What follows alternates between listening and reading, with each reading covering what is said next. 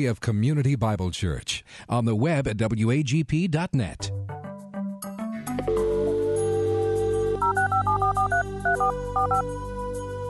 This is the Bible Line, a live radio call-in program with Dr. Carl Broggi. Dr. Broggi is the senior pastor of Community Bible Church of Beaufort, South Carolina. And for the next hour, he's available to answer your questions, providing biblical insight and wisdom for everyday Christian living. Our phone lines are open, and if you have a question, you may call 525-1859 locally, or outside the immediate area, call toll-free 877-924-7980. Now let's join Dr. Carl Broggi. Study and show yourself approved of God as a workman who is not ashamed, rightly dividing the word of truth. We welcome you this new year to the Bible Line, and as always, we welcome your questions. If there's an issue you're studying God's Word on or you'd like biblical counsel on, all you have to do is pick up the phone. The number locally is area code 843-525-1859, 843-525-1859, or our toll-free number, it's 877, the call letters WAGP 980. When you call in, you can go on the air live, or if you're more comfortable, you can simply dictate your question. And we receive questions as well from TBL. That stands for the Bible Line. You can email us, or you can text us at tbl@wagp.net. Either way, we will get those questions, and they'll come right here on the screen in front of us. As always, Rick, it's great to be here, and we thank the Lord for another year and another opportunity to minister to God's people, and if we can help, we'll do our best by His grace and mercy. Indeed, Pastor, and we do want to again remind everybody that you can just go ahead and give us a call at TBL or at 825-1859, toll free 877-924-7980. And of course, as you mentioned, you can always listen to past programs from the Bible Line by visiting our website at wagp.net, and you've got our various programs there. All right, we've got a live caller standing by. Let's go to them now. Thanks for holding. Good morning. You are on the Bible Line. Good morning. Thank you so much for taking my call. Yes, glad for your call this morning. What can we do to be of help? Pastor Broggi, I have a question about the Gospels, Matthew and Luke, and the birth of Jesus in terms of how old was he when the Magi visited him? Right. And secondly, based on the Scriptures, I'm having difficulty understanding, did Joseph and Mary and Jesus, did they go to Egypt after they left Bethlehem initially, or did they go to Nazareth after they initially left? Those are great questions. Of course, the exact age is not given in terms of when the Magi arrived to worship the Lord Jesus. But one gross error is that very often people will have the Magi at the manger. When we set up a manger scene every year, we always have the Magi kind of off in a distance, just because we want to teach our children and our grandchildren right theology. But obviously the Magi were not there at the manger, because when you come into Matthew's Gospel, in the second chapter, it's very, very specific in terms of what happened. It says, and they came into the house and saw the child with Mary, his mother, and they fell down and worshipped him. And opening their treasures, they presented to him gifts of gold, frankincense, and myrrh. So when they come to Jerusalem, of course, or they come initially to Bethlehem, and it was there that Herod, there's 7 Herods that are mentioned in the New Testament, 5 that are mentioned in the Gospels and 2 in the book of Acts. And then Herod the Great is referenced, but no detail in Acts as well. But this particular Herod, Herod the Great, the first in a line of Herods that would follow, of course, wanted to find out where this king would be born. And so he confronts the religious leaders of the day.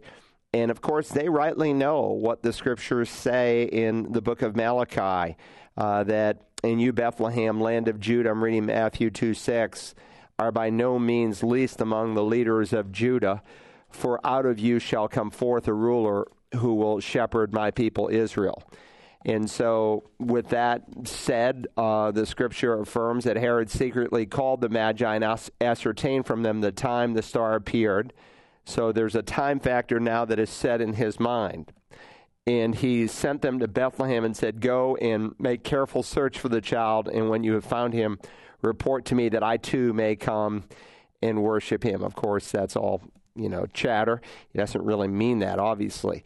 So based on the fact that he ascertains the time, and of course, where do these guys come from? Well, we know that they're east of Jerusalem. When they come, they probably came from Babylon. In fact, the term Magi, sometimes rendered wise men, is the same term that's used in the Greek Old Testament of those people who were alive and were consultants to the king during the time of Nebuchadnezzar. Of course, if you remember, Daniel was the one who saved all their lives by his ability to interpret the dream, and if no one could interpret it, they were all going to be X'd out and put to death. No doubt from that, there were some people who realized that Daniel was different from them. And I have no doubt that we'll meet some of those Magi that were converted. Assuming that to be true, and it is an assumption, I recognize that, you could see probably a long line of Magi, wise men, that would have known what Daniel had written about. Daniel had given the time frame by which the Messiah was born. And so these Magi, whether they are from Babylon in that section of the East or not, the fact is that they would have known the time frame that Messiah was going to come because they knew the prophecy of Daniel. Not to mention that the book of Numbers tells us that there would be a star that would be associated by his birth, with his birth. And so when they see this supernatural star, no ordinary star, they know that must be the Messiah's star because this is the time frame. So if they came from, say, the Babylonian area, it would have taken them several months, about 4 to 6 months to get there. So assuming that that's true, and you're Herod, and you want to obliterate any possibility of Messiah the King sitting on the throne, then you kill all the babies 2 years and under, just to cover your bases. So, again, it's a theological guess because the Bible does not tell us, but clearly they're no longer in a manger, so to speak. Jesus is not in a manger. He is in a house when the wise men come, so some period of time had passed. Of course, when they depart, the Bible says in Matthew 2, that an angel of the Lord appeared to Joseph in a dream, saying, "Arise and take the child and his mother and flee to Egypt and remain there until I tell you, for Herod is in search of the child." So they go on to Egypt. So they leave Bethlehem and they go to Egypt. And then we're told in Matthew 2 and verse 19, "But when Herod was dead," this is Herod the Great, "behold, an angel of the Lord appeared in a dream to Joseph in Egypt, saying, Arise and take the child and his mother, and go into the land of Israel. For those who had sought the child's life are dead." And so he arose and he took the child and his mother and came into the land of Israel. But when he heard that Archelaus, this is the second Herod that's mentioned in the New Testament, Herod Archelaus, he's the oldest son of Herod the Great. Herod actually had 9, some say 10 wives. We know he had at least 9. Not the nicest guy in the world. If you don't like your wife, well, you slit her throat, you have her killed. He killed his own mother. I mean, this guy was a vicious man. Well, this is his oldest son that he has with a woman by the name of Malthace, and his name is Herod Archelaus. He's actually an ethnarch. He wanted the title king, but the Roman government didn't give that to him. In either case, he was reigning over Judea in the place of his father Herod. And so, being warned by God in a dream, he departed for the region of Galilee. So Joseph, in his mind, when he flees to Egypt, discovers that Herod is dead. He's heading back to Judea. Why not go to the Galilean region? Well, no doubt because of the reputation and the scorn that he would have had to have dealt with, because Mary, in most people's minds, was pregnant out of wedlock. But nonetheless, God says, don't go back to the province of Judea. Go into the regions of Galilee. And so what does he do? He goes back to Nazareth from where he came. And, of course, then it says what was spoken through the prophets would thus be fulfilled. He shall be called a Nazarene. Not what was spoken through the prophets singular, but through the prophets plural, because the collective teaching of the prophets taught that he would be a Nazarene. Anyway, I hope that answers your question. You have to clearly put the accounts together. So, you know, the angels initially appear to shepherds. They are the ones who are there at the manger scene in Bethlehem. The wise men arrive sometime later when they are in a home.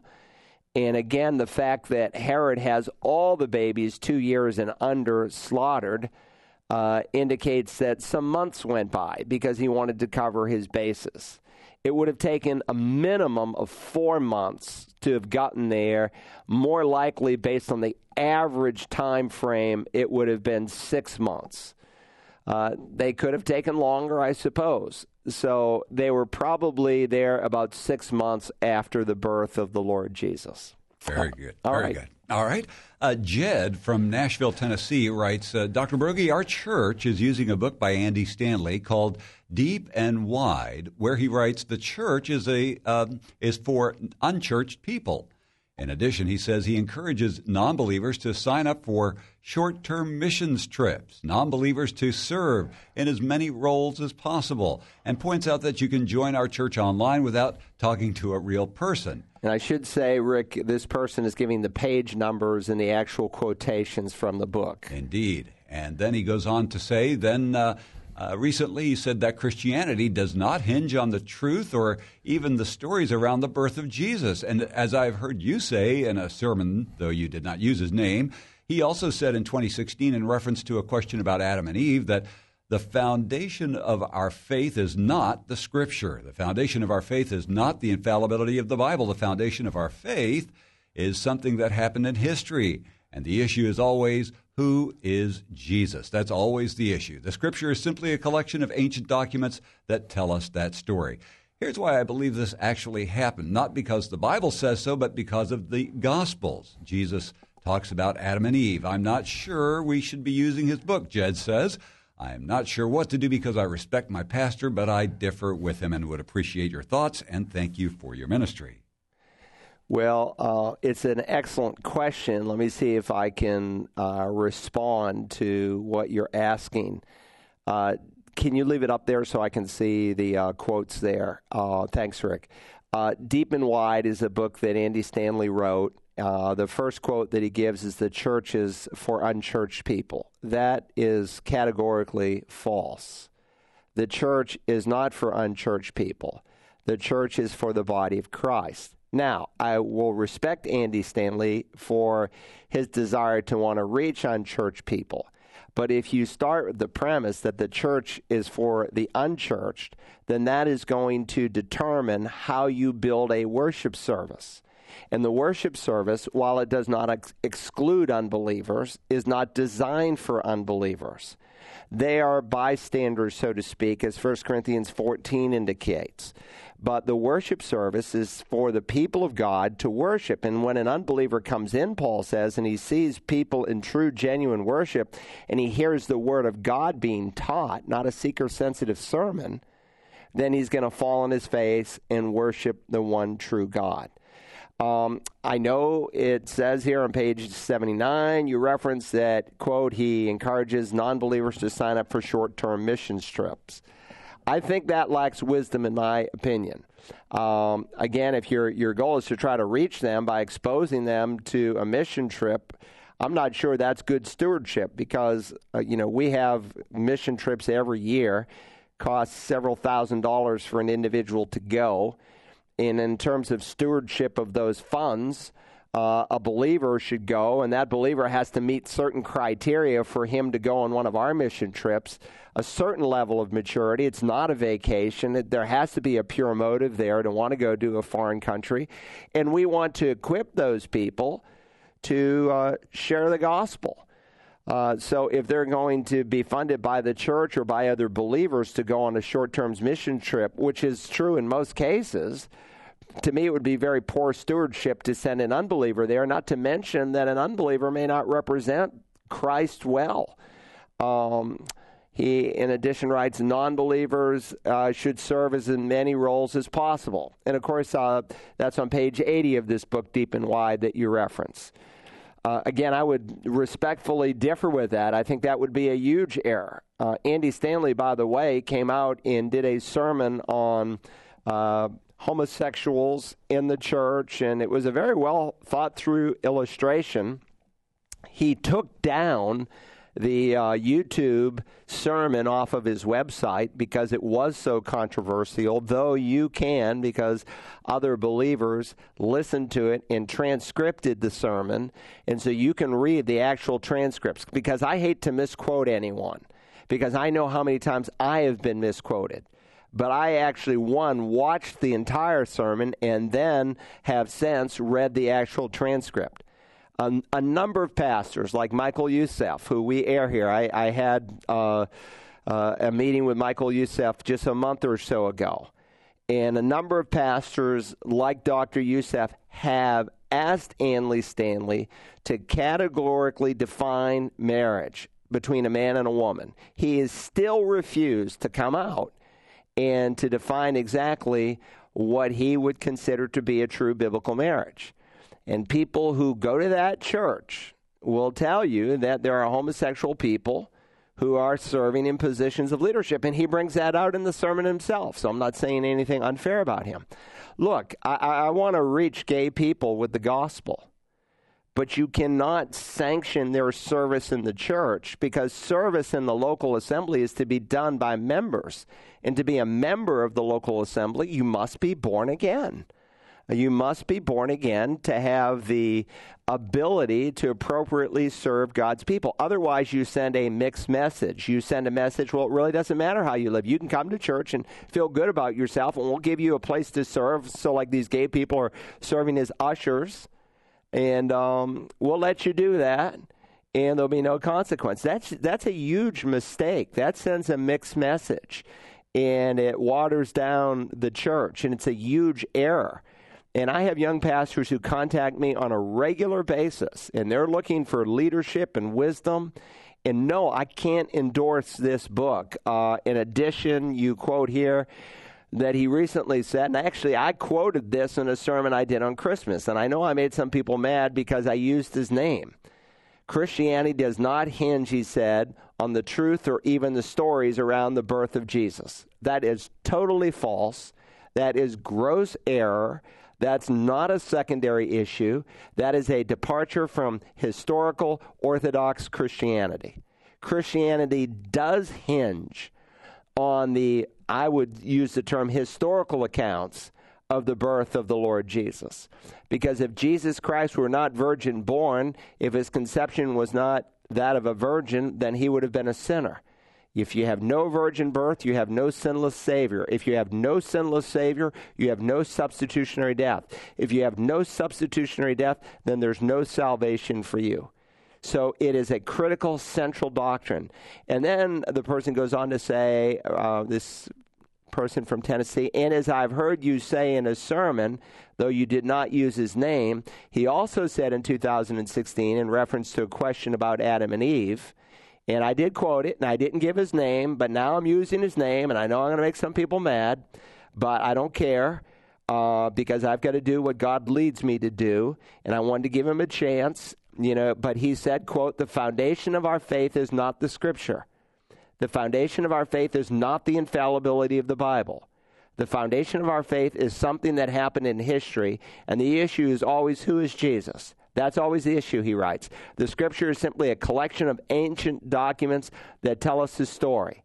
Here's why I believe this actually happened. Not because the Bible says so, but because in the Gospels, Jesus talks about Adam and Eve.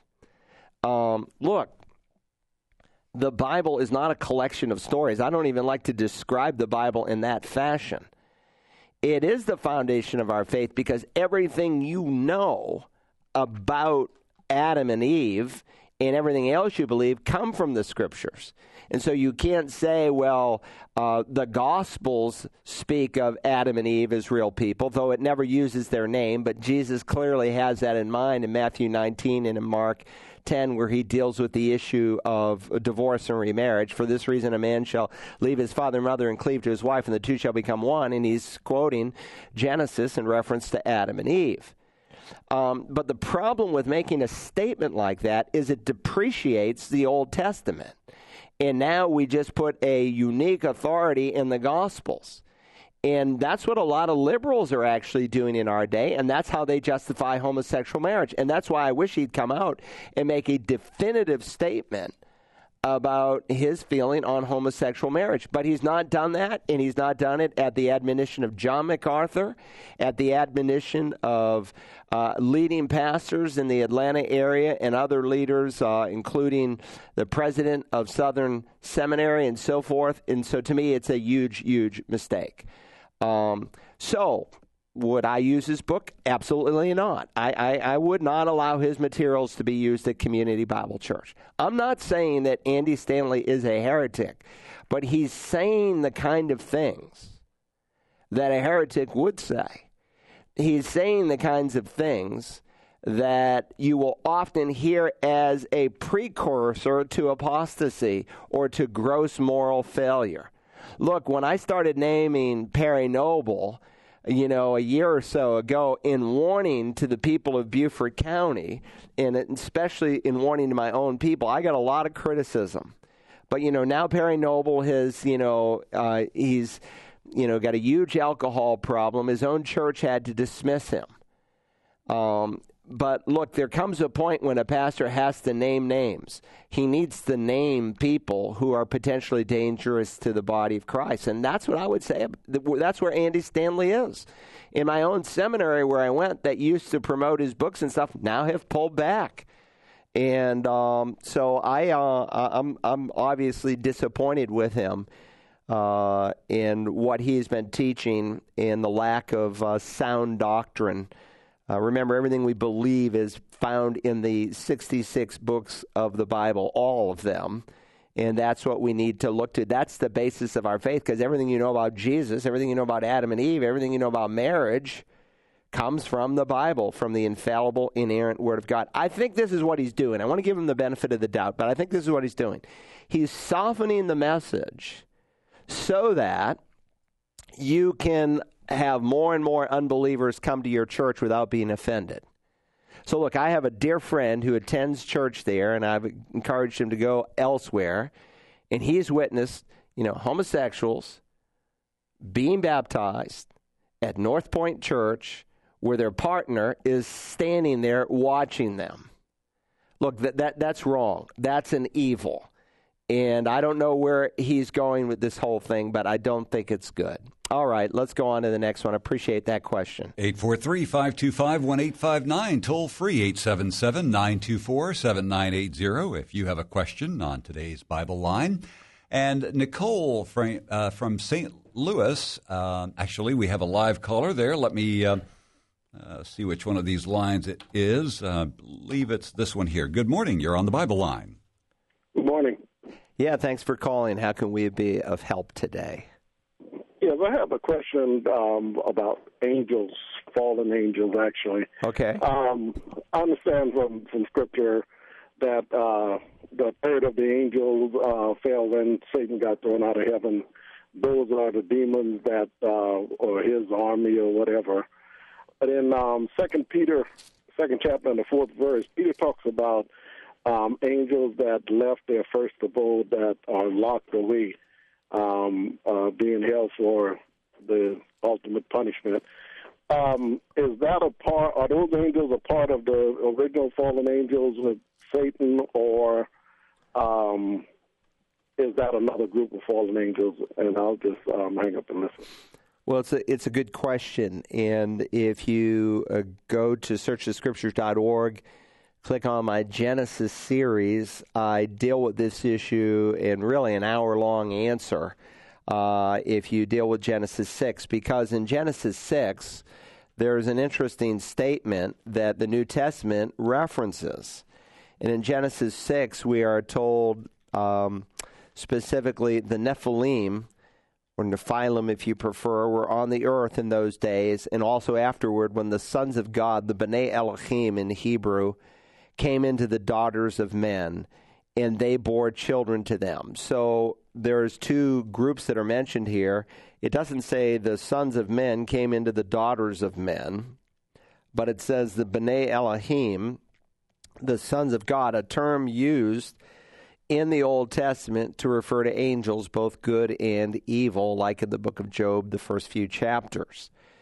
So there were some angels that, and again, the book of Jude and the book of 2 Peter reference these angels in what they did and the evil that they performed, that they left their proper domain. That is, they functioned in a way in which was unacceptable. The book of Jude, by the way, and I should say 2 Peter 2, in many ways are parallel, not because they copied each other. They're independent writers, but they're inspired by the same Holy Spirit. And so Jude gives us a little fuller account, so I'm going to turn there. And now I desire to remind you that though you know all things once for all, that the Lord, after saving a people out of the land of Egypt, subsequently destroyed those who did not believe, and angels who did not keep their own domain, but abandoned their proper abode, he has kept in eternal bonds under darkness for the judgment of the great day. And then the next two words in verse 7 of Jude is just as Sodom and Gomorrah and the cities around them, since they in the same way as these who? In the same way as these angels who didn't keep their proper abode. They did something that was unnatural. It was unnatural for these angels to cohabitate with women. Now, every time in the Bible an angel appears, they always appear in male form. And we know from Scripture, a number of passages, like Hebrews, angels can manifest themselves to people unaware. That is, you could meet an angel and not know it's an angel because the angel looks perfectly human. And so there are angels who appear in human form in the Scripture. And some of these angels left the role that God had called them to play, and they cohabitated with women. And the offspring was wicked. And I think it's part of the explanation for the judgment that follows. And I think what Satan was probably trying to do was to corrupt the line, the human race from which the Messiah would come. And so there's a parallel. Just as the people in Sodom and Gomorrah left their proper domain, men with men, women with women, these angels also did what was unnatural. And the Bible describes them here as being in eternal bonds. Peter in 2 Peter describes them as being, the word is actually used, Tartarus. And so there is a section of hell in which a certain group of angels abode. Now, the number of fallen angels we get from the book of Revelation chapter 12. And it appears, it doesn't appear, it's taught in Revelation 12 that a third of the angels with Satan are swept down to the earth during the time of the Great Tribulation period. So I think it appears in a general sense that the number of fallen angels was a third of all the angels that God created. And there are myriads upon myriads upon myriads, millions and millions of angels that God created. However, with that said, there are some angels that are confined until the final day of judgment. And they have no freedom like the angels in Revelation 12 who are swept down to the earth. They have no freedom like the fallen angels of Ephesians 6 or Daniel chapter 10 to wage spiritual warfare against nations and against the people of God. These are a group of angels who did something that was so wicked that God wanted to underscore that they are in a confined place. But I think, how many were there? I don't know. Maybe several hundred. We don't know. We're not told.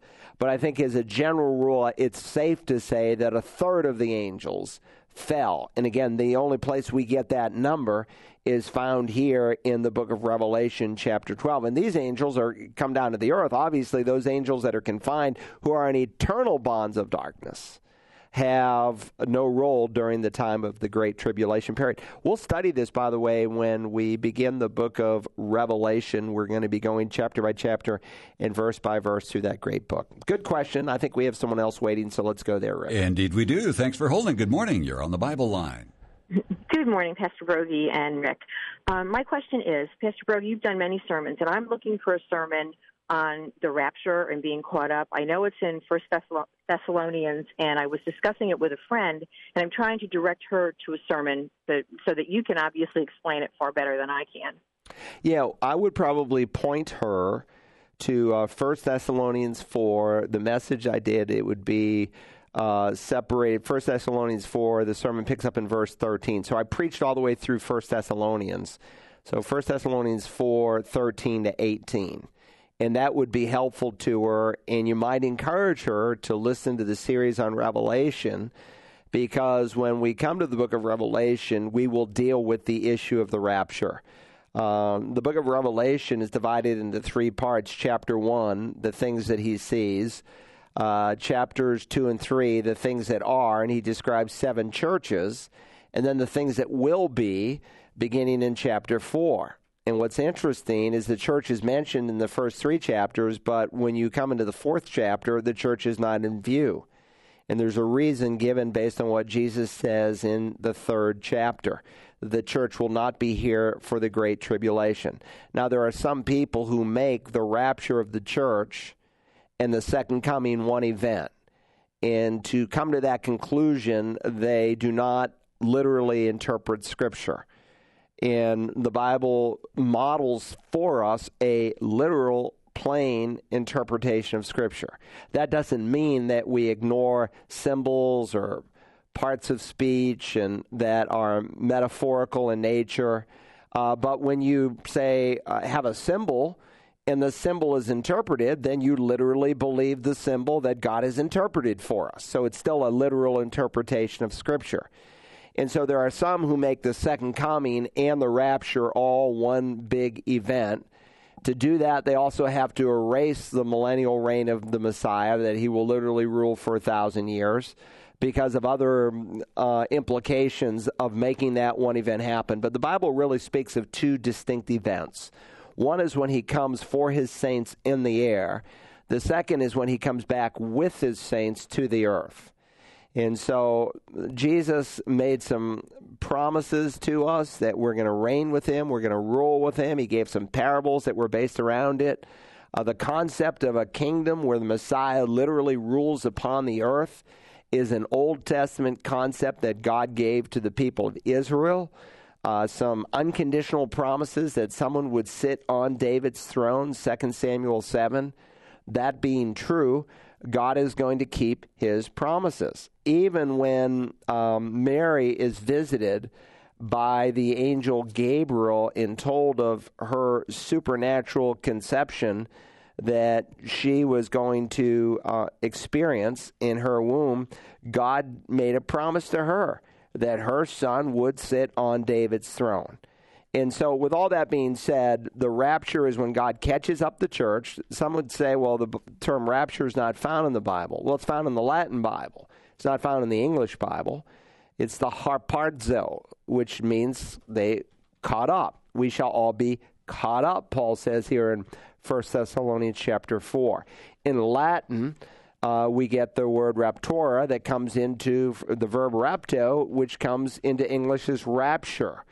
So I don't care what you call it, then it's a semantical issue. But it is found in the Bible, in the Latin Bible, but it doesn't mean because it's not found in the English Bible that it's not taught. The word Trinity is not found in the English Bible anywhere, but we would consider someone who does not affirm that God is one, who has revealed himself in 3 co-equal, co-eternal persons, what we call the doctrine of the Trinity. If someone doesn't affirm that, we would say they're less than orthodox in their belief. So first he comes and catches up the church, and then the principal function, of course, of the 70th week of Daniel, which we studied in Daniel 9, and that person could listen to Daniel 9 and the sermons around that. That might be helpful to them as well. But the function of the 70th week primarily is first and foremost to bring Israel to genuine faith, where they will acknowledge that Yeshua is the Messiah. And it's also a final chance for people who've never heard the gospel before in clarity and in power to be able to respond, though most people will not respond during that time. And that concludes with the second coming. Now, sometimes people just use the term second coming and they include all those events. Like we refer to the first coming of Christ, and we're speaking about his birth in Bethlehem, his public ministry for 3 years, his death on the cross, his resurrection from the dead, his walking on the earth 40 days after the resurrection, his ascension. We call that all the first coming. So in fairness to some, sometimes they use the term second coming to refer to the whole package, the rapture, the tribulation, the physical return of Christ to earth, the millennial reign. But the rapture, the catching up of the church, is a distinct event from the second coming. First he comes for his saints, then he comes with his saints. They're two distinct events separated by 7+ years. And again, a simple sermon that would bring out some of those truths would be 1 Thessalonians 4. But I would encourage you to consider listening to the series on Revelation, because we will go very deep into these issues and explore them with great depth by God's grace. Good question. Let's go to the next one, Rick. All right, very good. 843-525-1859, toll-free 877-924-7980 if you have a question on the Bible line. And we had a caller who wanted to have you clarify timing in the Bible. Was it about 2,000 years from Adam to Noah, then 2,000 years from Noah to Jesus, then about 2,000 years from Jesus to where we are in time now? No, it's about 2,000 years from Adam to Abraham, and then it's about 2,000 years from Abraham to Christ, and then it's about 2,000 years from Christ to where we are today. So if you take the chronology of the Bible at face value, about 6,000 years have passed by. In fact, in the Jewish calendar, they have it very, very close to that in terms of if you ask them what year it was. So, we're talking about 6,000-year time frame. So hope that helps. All right. Nicole from St. Louis, Illinois, is questioning the following. She says, if my mother, not sure of her salvation, she was raised in the Catholic Church, offers me a rosary that a friend of hers brought back from Jerusalem, should I accept the gift, or would I be a stumbling block to my mother for accepting it? Well, you don't want to unnecessarily offend a person, but neither do you want to compromise the truth. So if someone thought enough about you to want to give you a set of rosary beads, I would receive them, but I would in no way compromise my belief or what I would recognize about rosary beads. I have a pair of rosary beads. Actually, my dad's sister, who was my godmother when I was baptized 6 days after I was born, gave those to me. It has a set of rosary beads with a cross with the day of my baptism imprinted on the back of that cross. She had those produced as my godmother, and when I was about 10 years old, she handed those to me. I still have them. Do I pray the rosary? No. But I see them as a teaching tool. So, like, for instance, when I've taught the discovery class before, on a few occasions, I brought in a set of rosary beads, usually in reference to questions that people have asked about Mary and so forth. Do we pray to Mary? No. Do we pray the rosary? No. It's really a form of vain repetition. And Jesus taught against such prayer, not to mention we don't pray things like the Hail Mary. Hail Mary, full of grace, the Lord is with thee. Blessed art thou amongst women, blessed is the fruit of thy womb, Jesus. Holy Mary, Mother of God, pray for our sinners, now in the hour of our death, amen. You say that over and over and over again. You work through the beads and then, the Lord's Prayer and so forth. That becomes vain repetition. And so that's not wise. And again, we always come through our one mediator, Jesus Christ. But it might be an opportunity to say, hey, Mom, thank you. That was really thoughtful of you. And obviously, I don't pray the rosary because the Bible teaches me that I should only pray directly to Jesus. But it was really nice of you to give me these beads and that you were thinking about me. That's what I would do. You want to... you can get into a number of secondary issues with people without ever getting to the gospel. So you can talk about, well, I don't believe the Pope is God's man, and I don't believe in the real presence and transubstantiation at the Lord's table, and harbor on all these things without ever giving the person the gospel. So your goal is first to get them the gospel. And then once they are born again and they have a regenerated heart, then as they grow and they learn the Scriptures, a lot of these issues will begin to fall by the wayside. So, good question. Let's go to the next one. All right, we've got a live caller standing by. Let's go to them. Thanks for holding. Good morning. You're on the Bible Line. Morning. Thanks for taking my call. I appreciate you guys doing this Bible Line. It's very informative. Our pleasure. What can we do to help? Go ahead. My question is, I'm in Hebrews 5, and it's talking about Melchizedek. Yes. It seems like he's an antitype of Christ. It says he has no genealogy, no beginning, and no end. Right. So I was trying to further read on who he was, so I Googled it, and there was a reference to Enoch, which I know is not part of the canon. Right. But the description of him and Enoch was pretty wild. Would that be accurate? Enoch accurate or not accurate? And either way, if you could explain who Melchizedek is for me, I would appreciate it. Sure. No, that's a great question. No, let me just first comment on the book of Enoch. The book of Enoch is not an inspired book from the Word of God. There are a number of books, they're called pseudepigrapha. Pseudo, we get our word false, and pigrapha, we get our word graphe, so literally the false writings. And so there were some books that can clearly be dated between the book of Malachi and the book of Matthew. And the book of Enoch would be one of those books. And it was not inspired by God. It's not part of the canon of Scripture.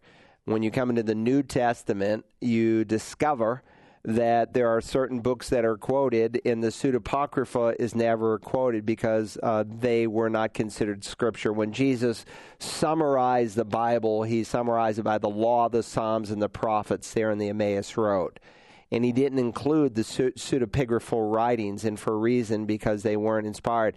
Interestingly, in the first edition of the 1611 translation of the Bible that the King James did, they put the apocryphal books in there. And if you read the preface that was originally found in the 1611, and the 1611 proponents today wouldn't want you to read it. There are some Christians who say, I only believe in the 1611 translation of the Bible. But when you read the preface, you discover that they were including the apocryphal books not because they viewed them as inspired, but because they thought it would offer some helpful history on the way certain people thought in what had actually transpired in that 400 year of silence. So lay that aside. The reason they don't want you to read it is not so much because of that, but because they admitted that there were some limitations in their knowledge of Hebrew, especially, that they were uncertain how to translate certain words because they weren't sure what the word meant. Like in Isaiah 14, we get the word Lucifer. Where do they get that in the King James? Not from the Hebrew. They get it from the Latin translation, the Latin Vulgate, Lucifere, which they transliterate as Lucifer in the English Bible. They just weren't sure what it meant. And so they just had to come up with a word. There was a 1611, then there's a 1611b. And so as soon as they published the 1611, a few months later, they came out with the 1611b with a number of changes because they were still discovering the meaning of words, but they wanted to get God's word out there. Lay that aside. Melchizedek, he's found here in Genesis chapter 14. If you go to searchthescriptures.org and click on the book of Genesis, I did some 50 sermons on the book of Genesis. And so I deal with this man, Melchizedek. And we're told that after his return from the defeat of Chedorlaomer and the kings who were with him, the king of Sodom went out to meet him in the valley of Shavah, that is the king's valley. And Melchizedek, king of Salem, brought out bread and wine. Now he was a priest of God Most High. And he blessed him and said, Blessed be Abram of God Most High, possessor of heaven and earth. And blessed be God Most High, who has delivered your enemies into your hand. And he, Abram, later, of course, to be named Abraham, gave him, Melchizedek, a tenth, a tithe of all that he had. And he is referenced in the book of Hebrews. Now, some think that this was a pre-incarnate appearance of Christ. I don't think that, because if it is, it's unique and it doesn't carry any of the other characteristics when Christ appears in the Old Testament as the angel of the Lord. The angel of the Lord never appears after Bethlehem. It never appears after the Old Testament. Because when the incarnation takes place. But we know the angel of the Lord was a member of the Godhead, and by process of elimination, and I have a whole message on that on my course on angelology, we discovered that it's the second member of the Trinity. So I don't think that this is a pre-incarnate appearance of Christ, so you wouldn't be heretical for saying that. I think that Melchizedek is a type of Christ. He is a picture of the Lord Jesus Christ. And the writer of the Hebrews, I think, is using him in that fashion, that he has no genealogy, so to speak. And so Christ is according not to the Aaronic priesthood, which is what he's dealing with in Hebrews 5, but he's according to a different priesthood. He's showing that Christ is superior to the Old Testament system, that he's really a fulfillment of it all. And in that respect, we should give our full focus to him, something these Jewish Christians needed to do, because there was some compromise that was going on in their hearts over some things that they were doing. But he's a type of Christ, and that his genealogy is not mentioned. And so in that sense, there's no written beginning or end to this man, and he becomes a picture of the Lord Jesus. But again, if you want the hour-long answer, go to my series on Genesis. And it's all divided chapter by chapter, and go to the sermon that deals with Genesis 14 beginning in verse 17, and you can listen to a very detailed answer. So great question. Let's go to the next one. All right, about 8 minutes left in the program, and a listener in Palmetto, Florida says, when someone dies, if they can be seen in a dream asking for forgiveness from you, is that a vision from God, or is that the person visiting you after death? If they were not saved, do they go straight to hell? Well, let me deal with first with the latter part of your question, because that's real simple. To be absent from the body is to be present to the Lord. That's a promise made in reference to Christians. So 1 second after you die, thereabouts, there's obviously a process where, like, Lazarus is received by an angel and carried into the presence of the Lord. So I don't know how much, but we're just talking about absent from the body, present with the Lord. So it seems almost instantaneous. And of course, God is in eternity where there's no time. The Bible is very clear that the only thing that sleeps in the grave is not the immaterial portion of man, but his body. His body sleeps because someday God is going to wake it up and give him a new body. The corollary is true of the unbeliever. To be absent from the body is to be present in Hades. That is the place where lost people go. It's a place of torment. It's a place of punishment. And just as it appears the believer has a temporary body in heaven, the unbeliever has a temporary body in Hades. In either case, it's not his final body that God will someday wake up. So there's a resurrection of the righteous and a resurrection of the unrighteous as well. So very clearly, God spells all that out. And again, even in the parables that Jesus tells, because he is the truth, he never uses a parable with error in it. Now, in fairness to some, they would not see Luke chapter 16, the rich man and Lazarus, being a parable, but an actual historical event. And they may be right. If it is a parable, it's the only parable that has the person in the parable who is named. But lay that aside. The truth of Luke 16, 19 to 31 makes it very clear that when a person dies, and again, I don't know the state of your loved one, whether they were a believer or an unbeliever, but if they were lost, then they can't come and see you, ever. He cried out and he said, Father Abraham, have mercy on me and send Lazarus, that he may dip the tip of his finger in water and cool off my tongue, for I am in agony in this flame. But Abraham said, Child, remember that during your life you received your good things, and likewise Lazarus bad things. But now he is being comforted here, because he was a believer, and you are in agony, because that person was an unbeliever. And besides all this, between us and you, there is a great chasm fixed, in order that those who wish to come over from here to you may not be able, and that none may cross over from there to us. So there's a fixed chasm in which once a person is in heaven or hell, there is no crossing back over. So your question, though, concerns, let's say, and again, let's say for the sake of argument, your loved one was a believer and went to heaven, and you saw them in a dream. What stake do you put in a dream? Well, dreams are not necessarily all wrong, but let me just give a word of caution, and I've preached some sermons on this because a lot of people have had dreams, and they put more stock in the dream than they put in the Word of God. And the Bible is very clear that all Scripture is given by inspiration of God, and that it is useful for teaching, for rebuking, for correcting, for training in righteousness, so that the man of God may be equipped, adequate for every good work. And so the Bible, number one, affirms the sufficiency of the Scriptures, that we don't need, especially in this day with the completed canon, other means for God to communicate to us, that our first line of defense should always be the written, infallible, inerrant Word of God. Now, I wouldn't discount the possibility that God could give a dream.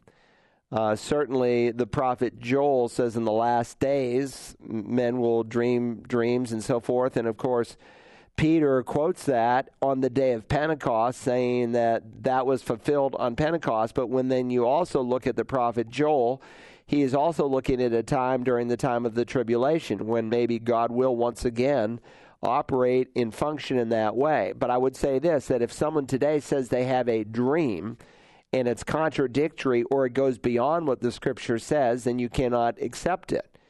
And evangelicals, I think, are very naive. And so there's a book that came out a few years ago on heaven, and this person who died and went to heaven, and then they write this book all about what they saw. Look, the Scripture is our authority. What evangelicals are doing by selling that in Christian bookstores across America are embracing something that goes beyond the Word of God. Now, the Bible tells us a whole lot about heaven, and we should start there. We shouldn't start with some dream that someone has as if it's authoritative, because if it goes beyond the Scripture, then how do you know if it's true or false? And remember, don't ever forget that every cult is built on some dream, some vision, some revelation, some new piece of information that goes beyond the Word of God. Again, that's not to say that, God couldn't, people dream dreams sometimes at night, and maybe the Spirit of God could bring you a sense of comfort in a dream. I don't want to discount what He can do. But again, if the dream goes beyond what God says, then don't put any faith in it, because dreams are not our final authority. The Word of God is. That's a good question. I feel for this person because obviously they're grieving in their heart and they're looking for some hope. And, even the rich man who dies and goes to hell, I didn't read the rest of it. He says, well, if I can't go there, then send someone from my Father's house, or send someone, to go talk. Let me just read it because I don't want to misquote it. So I'm going to go back here real fast in Luke chapter 16. And again, because it affirms the same truth, he said, well, then I beg you, Father, that you send him, Lazarus, to my father's house, for I have 5 brothers, that he may warn them, lest they also come to this place of torment. But Abraham said, they have Moses and the prophets. That's another way of saying the Tanakh, what we would say the Old Testament as Christians. They've got the Old Testament. Let them hear them. But he said, no, Father Abraham, if someone goes to them from the dead, they will repent. If some supernatural act comes and Lazarus happens to, come up from the dead and he preaches to them, then they'll repent. But God says no. If they do not listen to Moses and the prophets, if they don't listen to the written Word of God, and that's all they had at this point, neither will they be persuaded if someone rises from the dead. So if they're not willing to respond to the written Word of God, they're not going to respond to the supernatural. The Word of God is sufficient, and that's where we really always need to start. All right, Rick, I guess I hear the music, so we're running out of time. Glad that you could join us today for the Bible Line. If you are in the Beaufort County area or within a 50-mile radius of Community Bible Church, you don't have a church home, we invite you to consider coming.